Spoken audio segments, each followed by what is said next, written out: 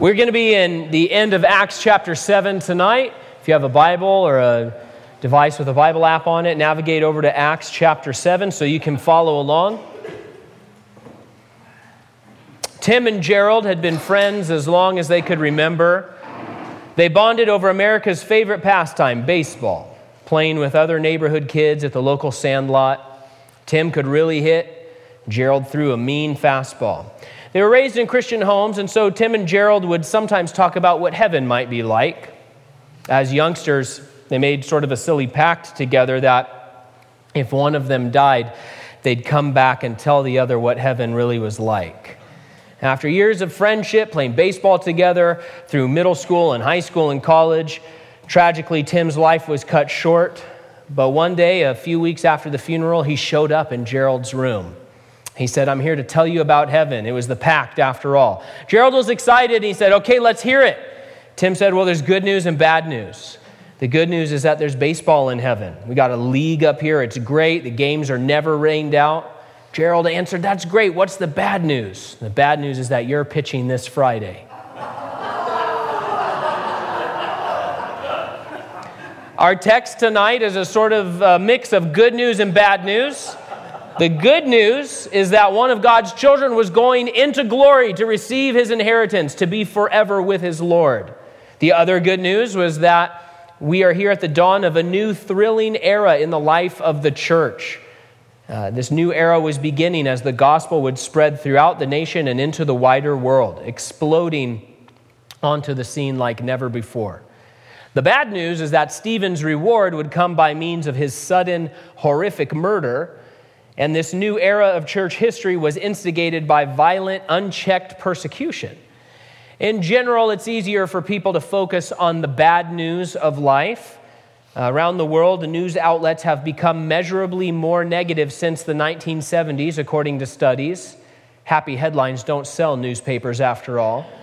But we should notice that as the very bad unfolds for the Christians in our verses, Stephen as an individual and the church at large scattered out of Jerusalem, the good news was still good to them. And though their circumstances were entirely negative from one way of thinking, they were able to continue walking with God in fullness. They continued to progress in their relationship with him. They continued to further his message of hope to a more and more hostile world. Now, when we left off last time a few weeks ago, Stephen had just concluded his sermon to the Supreme Court of Israel. They're called the Sanhedrin. For the Sanhedrin, there was also good news and bad news that day. The good news was that the Messiah that they had been waiting for thousands of years had in fact come, finally. The bad news was that they had joined the long tradition of resisting God and had in fact killed the Savior of the world, and Stephen had clued them into that yet again. As this message of the gospel kept coming to these guys over and over and over again, not just through the ministry of Jesus, but as we've seen in these passages, through the apostles as well. Verse 54 says this: "When they, the Sanhedrin, heard these things, they were enraged in their hearts and gnashed their teeth at him." These days, we no longer expect that much of our nation's leaders when it comes to civility or decorum. But I really doubt any one of us can imagine Ruth Bader Ginsburg or John Roberts jumping down from the bench to personally murder a witness in their courtroom. That's what was happening here. Can you imagine such a thing? On that day, the pot of malice boiled over. You know, we were told in an earlier chapter when the apostles were in front of this same group of leaders, this same Sanhedrin, we were told that even then they were full of rage towards the Christians, and Luke uses the same word as the rage that they feel here. But that earlier time, cooler heads had prevailed as the Pharisee Gamaliel diffused the situation. He urged everyone to stay calm, but not today, not for Stephen. Having been cut to the heart by the truth of Stephen's message, they attacked him like a wounded animal would attack. In fact, Luke describes them in beastly terms as they're screaming and running and grinding their teeth in a violent frenzy. In contrast, throughout this scene, Stephen will be shockingly calm if you really look at what he's doing or not doing. It's almost as if he's unaware of what's going on all around him. That's not true, of course, but take note of how he is described in these last moments of his life. While these dozens of men are swarming around him in just abject, obscene violence, he's serene, he's peaceful, he's calm. While they're foaming at the mouth, he's absolutely unruffled. Why? Well, because his attention is firmly fixed elsewhere. Verse 55 says, "But Stephen, filled by the Holy Spirit, gazed into heaven. He saw God's glory with Jesus standing at the right hand of God, and he said, 'Look, I see the heavens opened and the Son of Man standing at the right hand of God.'" As we read these accounts, Luke wants us to know that Stephen was a man full of God. It's a term that he keeps using to describe Stephen every time he talks about him. Stephen was full of the Spirit. He was full of faith. He was full of grace and power, Luke says. He was brimming with real spirituality. Maybe you know someone in your life who sort of pretends to be spiritual or lets you know how spiritual they are all the time because they did this or they did that. Stephen was altogether different than a sort of religious person like that. He was a man absolutely full to the brim in his relationship with Jesus Christ. It was real spirituality. And you know, that real, robust Christianity not only made him very useful in God's service, as we've seen, but it also provided him with great peace and great perspective in spite of his circumstances. It made it possible for him to stand firm that day as all of this came crashing down around him. The peace of God really was ruling in his heart and guarding his mind. Paul would later write in the epistles, "Hey, let the peace of God rule in your heart. Let the peace of God guard your mind." And Stephen shows that it really can happen for a man who's full of the Spirit. And so instead of being distracted by the circumstances he found himself in, Stephen was able to receive a spiritual vision of heaven, a special gift to him on his way out that day. And in it, he saw Jesus Christ standing beside the throne of God, ready to receive his servant into eternity. What an amazing image this is for us. It's a testimony to God's tender, personal care for his people. God loves you personally and individually. During the Christmas season, most of us get, Christmas cards. It's a big difference between the Christmas cards you get from a loved one, someone you actually know, someone who really addressed it to you, and then, say, the doctor's office that just sends it to all of their customers, right? Did you get any of that? Or the car dealer. Let's go with the car dealership. The car dealership that sends you a Christmas card. Come buy a new car, right? One of them is personal. One of them is not personal. One of them is very welcome and heartwarming. One of them is just so generic you think, I walked to the mailbox for this, right? And so Jesus, the God of heaven and earth, the God of the Bible, he loves you personally. He loves you tenderly. He loves you individually. You're not just a brick in the pile. You're not just a number in a ledger somewhere. Christ here demonstrates that he was personally, as it were, taking the time to watch what was happening down on the earth. Some of the commentators describe it as looking over the battlements of heaven and just watching this thing play out. You are not forgotten. You are not unimportant to the Lord. You are an object of his attention. You are a child that he loves. And that's a good reminder for all of us tonight. Stephen called out there for anyone to look and see the Lord in his glory. Now, it seems that this vision was just for him. I don't think that if any of the others that day looked up into the sky, and maybe some of them did, they wouldn't have seen the Lord. They would have just seen clouds in the sky. But it's interesting, Stephen's invitation, even in these last moments, sort of preaching, sort of inviting people along, his invitation is consistent with the attitudes of Christians in the book so far. Ministry and communion with God and the filling with his Spirit, all of these things were seen by the church to be a universal offer to everyone, right? It wasn't a pay-to-play situation. It wasn't the gold members can look into heaven and see, a vision of the Lord, and everybody else is going to have to just see somebody else. That's not what was going on at all. It was a universal access being offered to anyone who became a member of Christ's body on the earth. All believers were included in the reservoirs of grace. All believers were invited to be a part of the work. All were delivered gifts and callings and opportunities to glorify their King. As we read the book of Acts here, we see it's very clear that there was never meant to be different classes of Christians, right? Where there were leveled up Christians and not leveled up Christians, or Christians that were able to do one thing and, I haven't gotten there yet.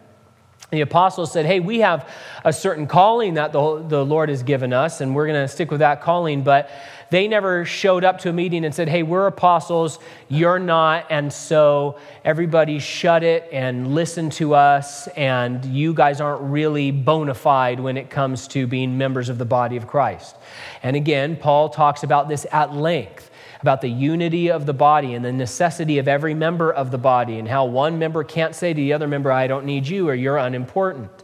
And so here there's just that same attitude of invitation where Stephen says, hey, look, check it out. Who wants to be in on this? Who wants to see into the heavenlies with me?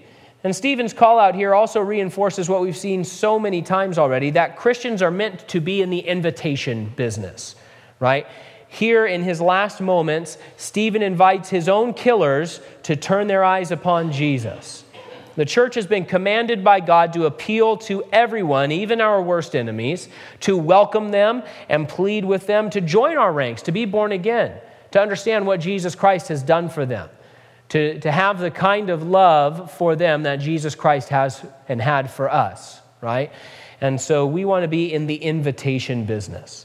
Verse 57 says, and they screamed at the top of their voices, covered their ears, and together rushed against him. They threw him out of the city and began to stone him. And the witnesses laid their robes at the feet of a young man named Saul. If this were an Old Testament story, we'd expect that this is the moment for God to dramatically act to rescue his child, right? As the chariots are rushing toward the bank of the Red Sea, closing in on the children of Israel, the cloud shoots down to separate them and keep the bad guys away. But here, it's as if Daniel is thrown into the lion's den and the lions eat him. That would be very strange in our experience of reading the Old Testament, right? It's not that nothing bad ever happened to God's people, it's just not what we expect. For centuries, Israel was preserved and protected in amazing ways so that the Messiah could be born through the line of Abraham and Judah and David. Now in the church age, God's people are sent out to preach the message of redemption in Jesus Christ, and we're sent with power and with grace and with the Holy Spirit. We're sent with the truth on our side, all of these wonderful gifts from heaven. But in this plan that God is working out, God allows there to be casualties. Real casualties, at least in the earthly sense. No one is ever snatched out of his hand. No one ever is, lost that belongs to him when it comes to eternity. But in an earthly sense, a lot of casualties, starting with Stephen and moving forward every single day up into the present day in parts of the world. A report conducted in 2019 and reported by various outlets like the BBC showed that Christians are the most persecuted religious group in the world today, and for multiple years in a row. And that Christians today are suffering at near genocide levels in certain parts of the planet. It continues. The list of casualties when it comes to God's people on an earthly level, people suffering, people being hurt, people dying, the list is growing. Now, of course, we know from what God has promised and from the record of history that the church thrives under persecution, right? We see it, whether it's the Soviet Union, whether it's communist China, whether it's a place like Iran. The church of Jesus Christ thrives under persecution. You can't destroy the church. The gates of hell can't prevail against the church. Paul, the man who quarterbacked the very first violent persecution against Christians, and who himself suffered in incredible ways, would give us later the biblical perspective on suffering. He would say this in Romans. He said, I consider that the sufferings of this present time are not worth comparing with the glory that is going to be revealed to us. And nobody suffered like Paul. Perhaps that's why with his dying breath, Stephen doesn't pray for rescue. At least he doesn't pray for rescue for himself. Prays for rescue for someone else. He says in verse 59, as they were stoning Stephen, he called out, Lord Jesus, receive my spirit. And then he knelt down and cried out with a loud voice, Lord, do not charge them with this sin. And saying this, he fell asleep. Again, the way that Luke writes this, it's as if Stephen is unencumbered by the proceedings that day. Did he kneel because the rocks had knocked him down, or is it because he just felt like kneeling down for one last prayer? It's not altogether clear. The whole thing can read as if he's just getting ready for a good night's sleep, that he's doing his bedtime prayers before falling asleep on earth and awaking in heaven. It reminded me a little bit of the climactic scene in Star Wars The Last Jedi. I would say spoiler alert, but like the next movie's already out. So if you haven't seen it, I'm sorry, I'm going to ruin something for you. But there, the climactic scene at the end is kind of interesting. Kylo Ren, he's the bad guy, and his evil army confront Luke Skywalker. Luke Skywalker standing alone on the battlefield. They unleash all their fury onto him, firing every single gun they've got. And there's explosions and lasers and all this stuff happening. And when the smoke clears, it had no effect on him. He's still just standing there. Finally, after one last lightsaber duel, it's revealed that Luke is there, but not actually there. He's just sort of hologram Luke. I don't know. Someone who's a real Star Wars fan can explain it to me later. But he's not really there. He's there, but he's not there. And though the fight does result in the end of Luke Skywalker's temporal life, if we can call that, it's clear he can't be defeated by the forces of evil. He dies peacefully many planets farther away. He just kind of dies. And it's clear that it's not because evil has won that day. And it just reminded me a very small amount of something true and really remarkable that happened to one of God's people, Stephen. Stephen's God is strong enough and loving enough to forgive people who are guilty of even the most heinous sins.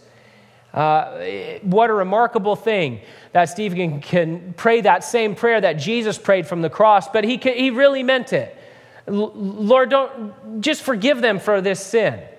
And while, of course, the Lord can't wink at sin and act like stuff doesn't happen, what an amazing God we have that God can forgive sins like that. And the good news is, indeed, in fact, God was willing to forgive these killers if they would repent. And at least one ultimately would. The man Saul, who's introduced to us here, who would become one of the most significant Christians of all time. God says, yeah, I'm willing to forgive you. All the things you did, all the people you killed, all of the Christians you brutalized, all of the sins you've committed, all of the affront against me, all of your blasphemies against Jesus Christ, the Messiah, I'll forgive them. And I'm going to take you and not just say begrudgingly, fine, I'll let you go into heaven. I'm going to take you, the worst of the worst, and I'm going to turn you into the most significant Christian maybe of all time. Augustine said this. He said, the church owes Paul to this prayer of Stephen. Pretty interesting. Stephen had withstood the Sanhedrin. He had debated in the synagogues. He had passionately held the line on the truth of Jesus Christ. But he was no enemy of these people. He was no enemy of the Jews. His last breaths were given in hopes that these very people would be saved, that they would experience the same redemption that he had experienced.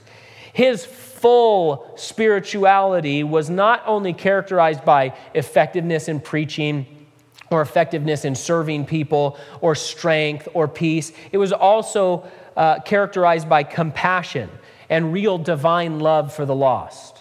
The kind of love that can pray for people who are actively murdering you and say, man, Lord, would you save these people too? Especially that guy who just winged that rock right into my face. Save him, Lord. Amazing. Verse 1 of chapter 8 begins this way. It says, Saul agreed with putting him to death. Now, we're not exactly sure what Saul's role was in this scene, how official it was or not. Some scholars think he was simply a bystander who was happy to keep the coats clean while this blasphemer was executed. Others suggest that he may have been the legal expert that the group referred to in some sort of hasty makeshift vote of whether they were going to stone Stephen or not. It's not altogether clear. What is clear from what follows and from Paul's own autobiography is that no one hated Christianity more than he did. Oh man, did he hate Jesus Christ and anyone who followed after him. It must have been a strange thing for Dr. Luke to write these words. Try to remember, this isn't written, in real time. It's written many, many years later. And by the time Luke sat down to pen this account to Theophilus, Saul, was his very dear friend. A man he had traveled the world with, spent time in prison with, tended his wounds, the wounds that he received for the sake of Jesus Christ. And he has to sit down and write about what his friend had done before he met the Lord. Paul was like a brother to him, a beloved to him. He was a man who spread the gospel like no one else into new cities, into new continents. A man who preached to governors and kings and emperors. A man who wrote much of the New Testament. A man who forfeited his own life, suffering immensely, even being stoned to death himself, ironically, for the sake of Jesus Christ. And there, I wonder if Luke was writing this section of Acts while with Paul and talking to him about that and asking him, interviewing him delicately and say, hey, talk to me about that day.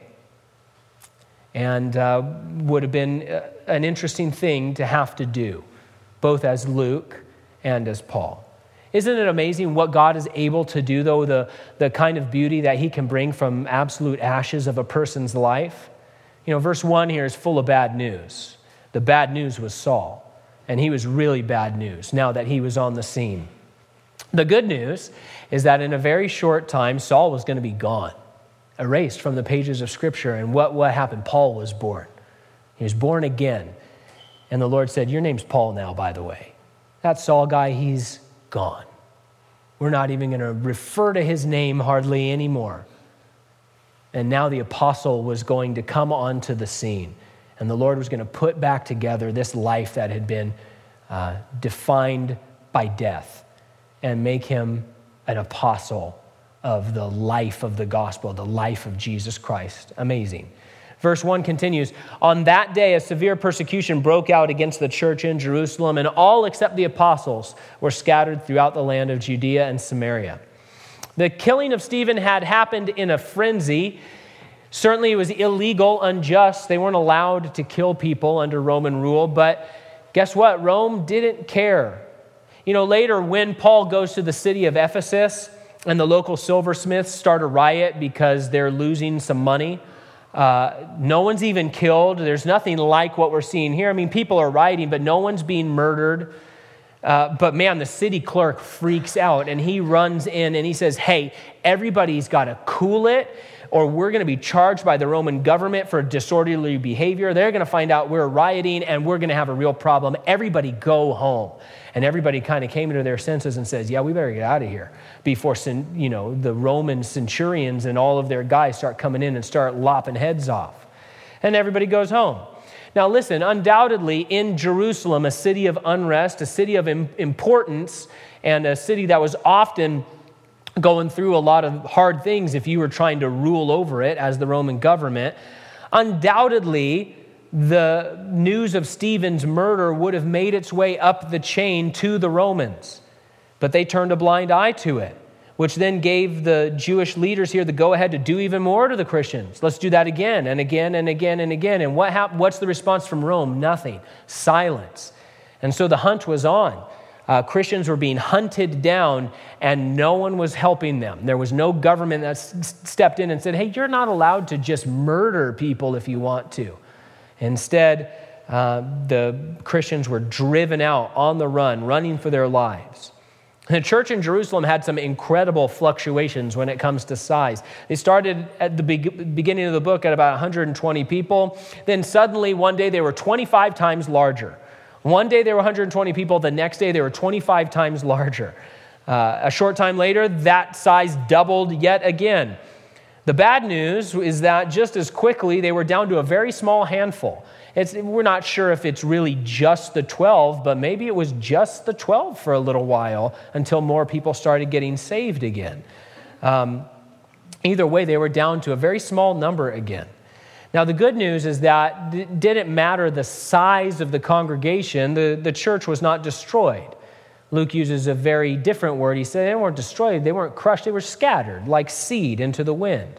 And new congregations would now begin to take root throughout Judea and Samaria, just as the Lord had prophesied. And now multiplication of the saved would increase exponentially, as there wasn't just one, congregation where people were being saved, but now throughout the nation and the neighboring nation, people were being saved as these Christians were driven out. Verse 2, devout men buried Stephen and mourned deeply over him. It's unclear whether these fellows were Christians or if they were just earnest Jews who did not agree with what was happening to the Christians. The term devout men could kind of go for devout Jews, and so we're not sure. Either way, their courage and their dignity and their willingness to bury Stephen is a good reminder that devotion to God is not just something that we have. Oh, I'm devoted to God. Okay. Well, devotion to God is something that we have to express, right? It's one thing to say, oh, I'm a devout man, I'm devout. Okay, well, what do you do about it? Devotion is expressed like we see these men here. Think of these guys. They got up from whatever they were doing that day and decided, here's what just happened. This isn't right. We're going to go bury this man. Despite the fact that it may have been unpopular or dangerous or disgusting, they were willing to do this job. And they thought, this is the right thing to do. And it may not be easy and it may not be popular, but we're going to do the right thing. Hopefully our own devotion has an ever-growing resume of service to the Lord, where we're expressing our thankfulness to the Lord and our love for the Lord and our faith in the Lord with real, actual acts of service to other believers and to the world around us. Verse 3, Saul, however, was ravaging the church, and he would enter house after house, drag off men and women, and put them in prison. Saul is contrasted here not as a devout man, but as a destroyer. Now, his friend, Dr. Luke, I think, shows a little bit of grace, as much grace as he can muster here as he has to report Saul's brutality against the church. Because Paul will later fill out the report of what he was really doing in other testimonies that he gives or writings that he wrote. He says he not only dragged off innocent people to prison, he said this also, I persecuted Christians to the death. In synagogue after synagogue, I had those who believed in Christ imprisoned and beaten. When they were put to death, I cast my vote against them. In all the synagogues, I often tried to make them blaspheme. I persecuted God's church to an extreme degree and tried to destroy it. Running for their lives, having been thoroughly rejected by the leaders of Israel, their own countrymen, the Christians did not lose heart. They did not declare God unfaithful. They didn't turn their backs on the gospel. Rather, here's what happened. Verse 4, so those who were scattered went on their way preaching the message of good news. And you know what? It was still good news. And I think that's pretty remarkable based off of what was going on in these people's circumstances. They say, hey, I still have good news to tell you. What news is that? Oh, it's the news that got me kicked out of Jerusalem. Let me know if you see a guy. He looks, he's kind of short. He might have an eye problem. There's a guy, his name is Saul. If you see him, could you give me a heads up? He's trying to murder me. But in the meantime, the thing he wants to murder me about is really great news for you and your family. Can I tell you about Jesus Christ and how he died to save you from your sins? It's amazing. Still good news. And they still wanted to tell their Jewish countrymen about it. In fact, when Luke will circle back to talk about this time period, over in chapter 11, he writes this, those who had been scattered as a result of the persecution that started because of Stephen made their way as far as Phoenicia, Cyprus, and Antioch, speaking the message to no one except Jews. And they still loved their people, these people who were hunting them down. So remarkably, despite the violence and the danger and the difficulty, the message remained the same. And at first, even the audience remained the same. Their circumstances had changed, but Christianity had not changed. They didn't get together and decide, man, it's time to rebrand. Or we got to change our messaging here to be more culturally acceptable. Can we hire like a PR person? We need some help here. But people aren't getting the message. No, none of that happened. Neither did a powerful wave of persecution lead to a massive falling away. These Christians in the book of Acts were too strong, too full of the Spirit for that. Instead, it was like a wind blowing seeds into far fields where new crops would grow. The good news propelled the Christians and secured them and filled them even as exiles on the run. Now, if you read commentaries or listen to enough studies on this passage, a majority of them will, at this point, suggest or outright declare that it was God who sent the persecution in order to get the Christians out of Jerusalem and into Judea and Samaria, since they were dragging their feet. What did Jesus say? You're going to go in Jerusalem, and then you'll go to Judea and Samaria and to the rest of the world. And they weren't doing that, so what did God do? Well, it suggested or said, well, God, we have decided, sent persecution to light a fire under the church. They say that the church was in a rut or were unwilling to voluntarily obey what Jesus had told them to do. They say that had God not compelled his church to leave through persecution and forced them out by using this violence, many of the Christians would never have discovered their gifts. Thanks, God. What an awful thing to say. What a horrifying accusation to make about our God. For one thing, if he had to send persecution because the church refused to preach outside Jerusalem, why is it that none of the apostles found their way out? All the 12, they hang out in Jerusalem. They don't make it. You didn't mean to say that this big motivation forgot to include the apostles, that they stay in Jerusalem and everybody else gets pushed out? Why is it that if this was God's way of getting Christians out to fulfill the Great Commission, why did they not immediately start preaching to the Gentiles? It says they went out of their way to not preach to Gentiles. It will be Peter, an apostle still in Jerusalem, who will break that seal in chapter 10, right? Now listen, imagine a man who has a wife. He loves his wife, so he says. And his hope is that each day his wife will have the home cleaned and dinner served by 5 o'clock sharp. That's what he wants. And let's say he's asked his wife a few times over the years, clean the house and have dinner served by 5 o'clock. Well, life happens, right? And the man finds that they're not always eating at the stroke of 5. There's still some laundry to fold or some dishes in the sink. And so what does this husband decide to do? He decides he's going to hire a gang to break into the house and savagely beat his wife without mercy. That'll be the motivation that she needs, and so that she can do what he wants her to do. Can you imagine such a man? We have words for a person like that. And yet, how quick many writers are to describe God this way. The church is the bride of Christ. And they're saying, yeah, God had to go in there and slap them around a little bit, kill some of those people, because after all, what were they doing? Tens of thousands of people were being saved. And well, not as fast as we want them to. Okay. Commentator, when you preach a sermon and 5,000 people get saved in that instant, maybe you can talk to me about the plan of evangelism. But in the meantime, let's be really careful of the kind of way that we talk about the character and the nature of God.